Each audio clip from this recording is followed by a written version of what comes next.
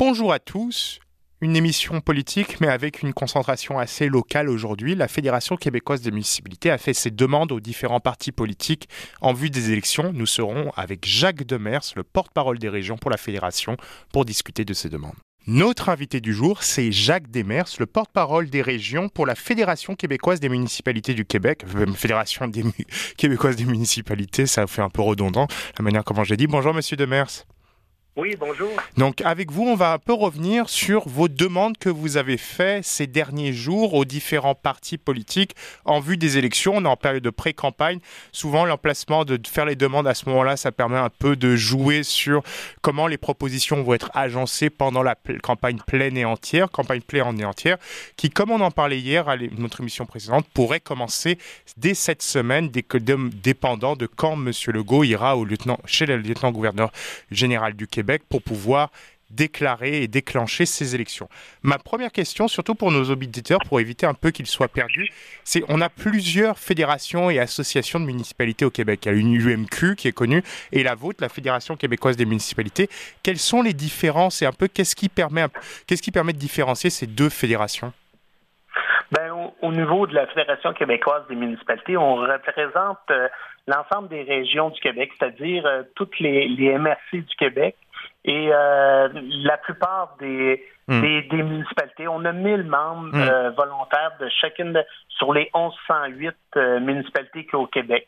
L'UMQ, eux, sont plutôt au niveau des grandes municipalités comme Montréal, Québec, Laval, Longueuil. Ouais. Ça permet ça permet d'avoir une fédération qui représente vraiment les petites municipalités, les MRC qui font un peu ce tissu québécois et cette différenciation qu'on a, cette grande disparité qu'on a qui font la force du Québec.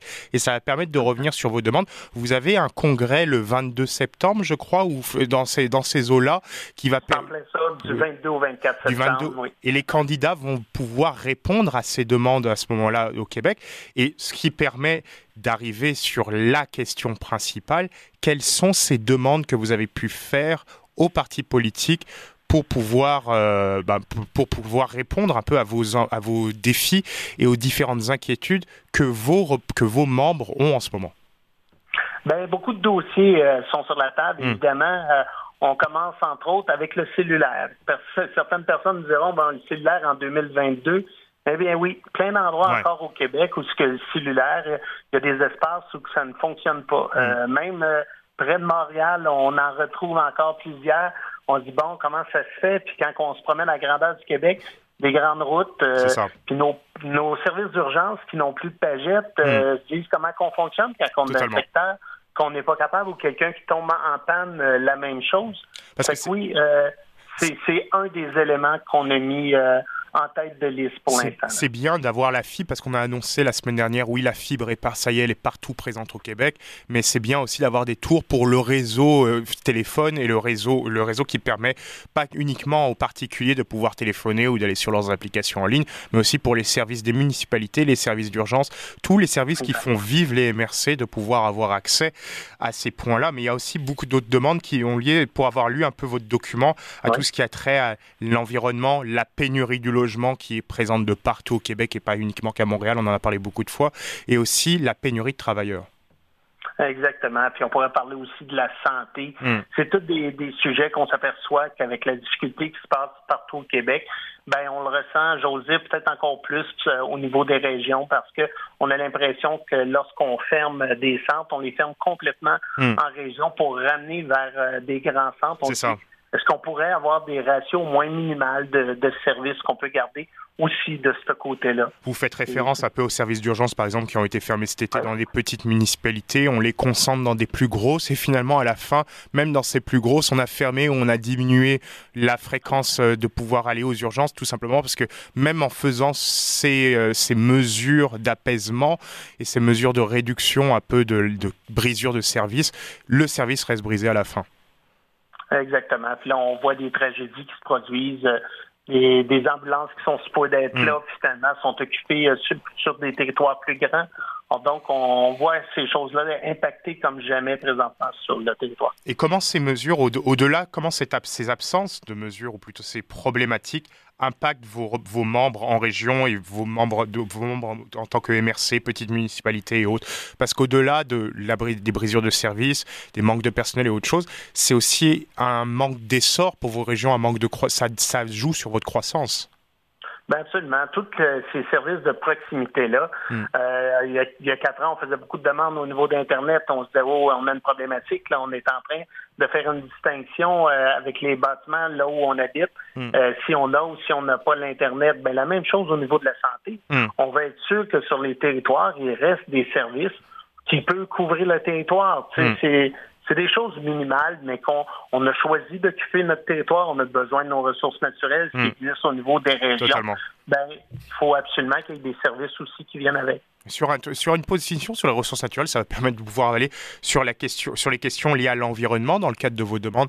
C'est quand même quelque chose qui est... Comment vous arrivez un peu à faire la balance entre, certes, le besoin de faire la transition écologique, mais par exemple pour des régions éloignées où, par exemple, on a les questions de gaz naturel, gaz de schiste qui rentrent en compte, qui pourraient amener de l'investissement, des nouveaux travailleurs, donc des nouveaux habitants et une nouvelle vitalité. Mais comment vous arrivez un peu au niveau de vos demandes à faire la balance entre ce besoin de développement, mais aussi ce besoin de participer à la transition écologique?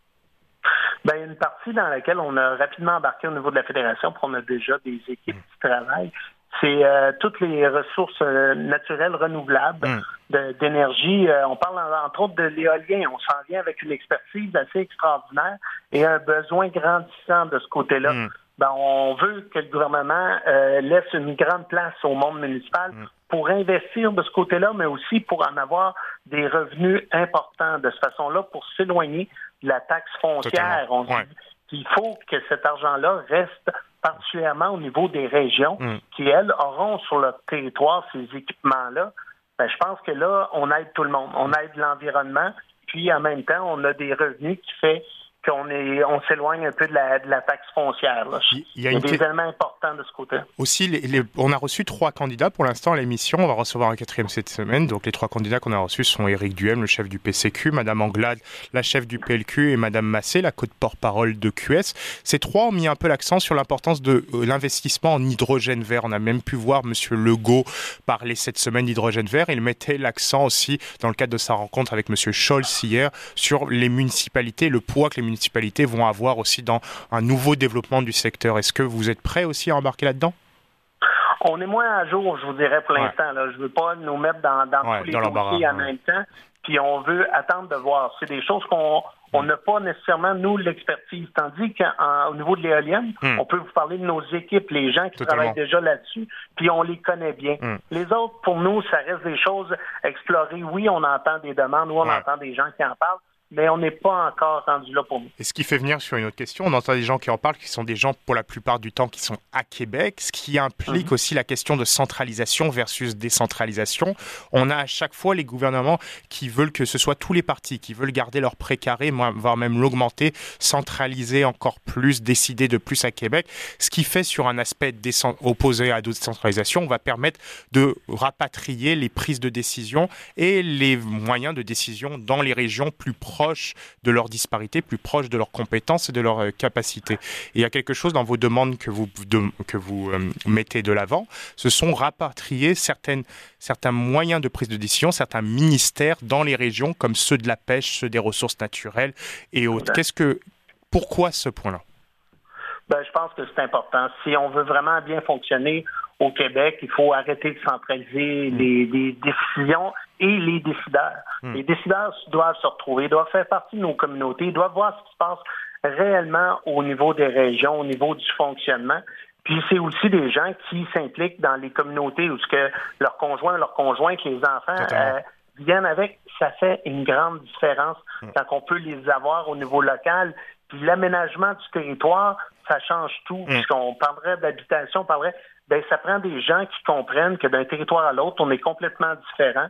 Puis ça doit se faire localement, ces décisions-là, pour éloigner l'administratif, mais de rendre aussi imputables nos régions et nos municipalités. On veut pas juste donner des tâches et demander des choses. On veut être responsable de ce qui se passe, parce que le risque que lorsque les décisions sont centralisées, c'est que les gens se sentent responsables et c'est toujours la faute du ministre ou du responsable quand il se passe de quoi en région. Non, on est prêt à prendre nos responsabilités, mais laissez-nous prendre nos décisions aussi, par exemple. Et sur l'aspect, en tant qu'Européen, en tant qu'ancien Européen, installé ici depuis une dizaine d'années, on voit un aspect important de la décentralisation là-bas, ce qui permet un peu aux différentes régions qui ont d'importantes disparités de pouvoir vraiment prendre des décisions prises par des acteurs du secteur local, en coordination parfois avec le secteur central, avec la capitale, mais au moins ça donne un peu plus d'accent local, une véritable compétence, de meilleures informations dans tout le procédé de prise de décision. Et c'est quelque chose aussi qui peut être adapté au-delà de l'aspect éolien, par exemple, comme on en a parlé avant, mais sur d'autres éléments comme la santé. La santé, on voit un véritable problème avec la centralisation qu'on a vue à outrance dans les 20 dernières années, qui amène les problèmes, comme on peut le voir, de plus en plus de manque de décision, de machines où l'information ne se rend pas du CIUS local à l'aspect central, des problèmes de communication et autres. On viendrait régler ces différentes problématiques, je pense. Exactement. Puis on verrait probablement des décisions qui seraient différentes d'une région à l'autre selon le besoin. C'est ce qu'on veut entendre et voir le plus rapidement possible. Et dans les besoins importants que vos régions ont, on a en ce moment, c'est l'emploi, avec la pénurie de l'emploi qui est encore plus importante dans la région qu'elle se l'est dans les grands centres urbains que sont Québec et Montréal, mais aussi une pénurie de logements que pour beaucoup dans les dernières années, on pensait que c'était seulement Montréal, mais là, cette année, on vient de découvrir que la crise couvait aussi dans vos régions. Quelles sont vos demandes importantes sur ces points-là, au-delà de plus de financement, plus de facilitation pour l'immigration en région et autres? D'après moi, il va falloir travailler aussi. C'est pour ça que je parlais de l'aménagement de notre territoire. Souvent, au niveau des régions, on est aménagé, puis bien des municipalités ont doublé de population en 30-40 ans, mais ça ne s'est pas passé dans leur périmètre urbain. Ça s'est passé dans les alentours, sur le territoire, des fois près de lacs ou dans des montagnes, mais sur des grands terrains où ce que maintenant, aujourd'hui, on serait peut-être à revoir, à dire, ces grands terrains-là, on pourrait probablement aujourd'hui permettre une deuxième construction, permettre de la densification à des endroits qui, de toute façon, sont déjà résidentiels. Puis, vous parlez de l'emploi, mais ça va ensemble parce que le problème de la pénurie au niveau de l'habitation fait qu'on n'a pas de gens pour remplir les emplois qu'il y a dans nos entreprises.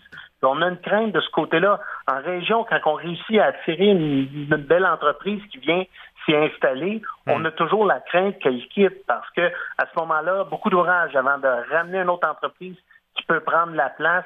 C'est qu'il faut la protéger pendant qu'elle est là, puis il y a une urgence de ce côté-là. Est-ce que vous n'avez pas peur, par exemple, si les décisions ne sont pas prises, par exemple au niveau de la facilitation pour la construction de logements, plus de financement pour la construction de logements sociaux et de logements abordables, ce qui permettra peut-être de revenir à une question supplémentaire ensuite, la question du logement abordable, mais est-ce que vous n'avez pas peur si on facilite trop l'immigration sans prendre les besoins qu'il faut pour la construction de logements, qu'on participe encore plus à cette pénurie de logements qu'on le voit par exemple, différentes études économiques montrent que si les deux choses ne sont pas faites ensemble, une pénurie va aggraver l'autre ou une augmentation de l'un va aggraver la pénurie de l'autre. Donc il faut vraiment que ça soit vu de concert.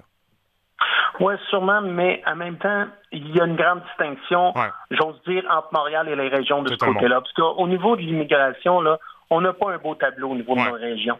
On a de l'ouvrage à faire. Il va falloir bien adapter nos choses pour accueillir correctement, bien comprendre les besoins des gens quand ils viennent, puis qu'il y ait de la rétention par la suite. On veut qu'ils fassent partie de nos collectivités, qu'ils vivent avec leur famille chez nous, puis qu'ils viennent s'enraciner chez nous pour des générations qui vont suivre aussi. Ça fait que ça, on est vraiment à cette étape-là. Ça fait qu'au niveau du nombre, on n'est pas là parce qu'on n'a pas réussi encore à avoir une rétention que je considérais correcte. Or donc, on a cette étape-là d'abord à franchir. Après ce que vous dites, sûrement que ça aurait un impact. Et au niveau de la rétention, est-ce que vous pensez par exemple que des exemples comme ceux de Sherbrooke, où on a pour être un ancien habitant de la ville de Sherbrooke, où on voit de plus en plus une rétention, que ce soit des nouveaux arrivants, des nouveaux immigrants, et aussi des jeunes qui sortent de l'université, qui restent en région, s'installent et fondent leur famille dans cette région-là, en Estrie. Est-ce que vous pensez que ce sont des exemples qui peuvent être refaits aussi dans différentes autres régions du Québec et que ça pourrait être un peu une marche à suivre, un exemple de marche à suivre? Votre exemple est excellent. C'est souvent l'exemple que je dis, il faut sortir un peu Sherbrooke du groupe. Parce qu'eux, quand même, réussi. Puis, je suis maire de Sainte-Catherine-d'Aclay, une municipalité adjacente. Totalement. C'est la route qui mène à l'université de Sherbrooke. Oui, je la connais très bien, cette route. Ah oui, c'est pour ça ce que vous avez comme exemple. Oui, il y a un succès de ce côté-là. Il faut le répéter. Puis, ils font un festival Tradition du Monde. Ils font des choses extraordinaires où que toute la population se joint à ça. Puis, une fois que c'est lancé, là, c'est vraiment extraordinaire. Mais il faut l'appliquer ailleurs au Québec. Puis, il faudrait que de ce petit succès-là, on soit capable de le multiplier. Là, on parlerait d'un accueil qui est digne de la hauteur de ces gens-là qui viennent se joindre à nous pour travailler. Totalement, et ce qui facilitera encore plus une grande vitalité pour les régions. Et ce qui mène à la dernière question au propos de vos demandes. Ces demandes sont posées en pré-campagne. Avec la campagne, est-ce qu'elles pourraient évoluer dépendant des réponses qu'on va vous donner, que ce soit avant votre congrès ou pendant votre congrès? Mais est-ce que vous n'avez pas peur, comme souvent avec des demandes qu'elles proviennent de regroupements, de syndicats et autre chose, qu'on est dans du concret et souvent les politiques en campagne, ils veulent plutôt vendre un idéal qui plairait à l'électeur moyen? Est-ce que vous n'avez pas peur quand même de ne pas être trop écouté, ou cette fois-ci on est tellement important au niveau des défis que c'est sûr que vous serez écouté? Bien, historiquement, là, puisque moi, je me dis, on peut toujours se poser à chaque fois cette question-là, mais je me ramène quand même à 2018, où on a fait des demandes concrètes, et lors du congrès, à quelques jours du vote, comme qui va se passer cette année, le 22 septembre, là, les 5 chefs vont être devant un groupe d'environ 1500 élus de partout au Québec, qui va les écouter, puis on va être là à Montréal là, pour dire, oups, on répète, on vous a dit ce qu'on voulait là au mois d'août, mais maintenant, là, qu'est-ce que vous allez nous livrer? La marchandise. Eh oui, puis par la suite, on est là pour les aider, puis les accompagner, peu importe qui sera au pouvoir. On veut travailler avec les gouvernements pour que le citoyen ait le service le plus décent à un coût correct. Là. Merci beaucoup, M. Demers, d'avoir répondu à nos questions. C'était très intéressant. C'est une très belle entrevue. Merci beaucoup à vous. Passez une belle journée. Donc, je rappelle que vous êtes le porte-parole des régions de la Fédération québécoise des municipalités, que votre congrès aura lieu du 22 au 24 septembre en pleine campagne. Ça permettra pour vous, les auditeurs, et aussi pour vous, les différents représentants des régions, de pouvoir savoir où en sont les positions des partis politiques par rapport à ces demandes extrêmement importantes. Merci beaucoup, M. Demers. Merci. Bonne journée à vous. C'est tout pour aujourd'hui, c'est tout pour Questions d'actualité format estival. Julien Corona au micro, Daniel Fortin à la réalisation. On se retrouve demain pour un nouveau numéro.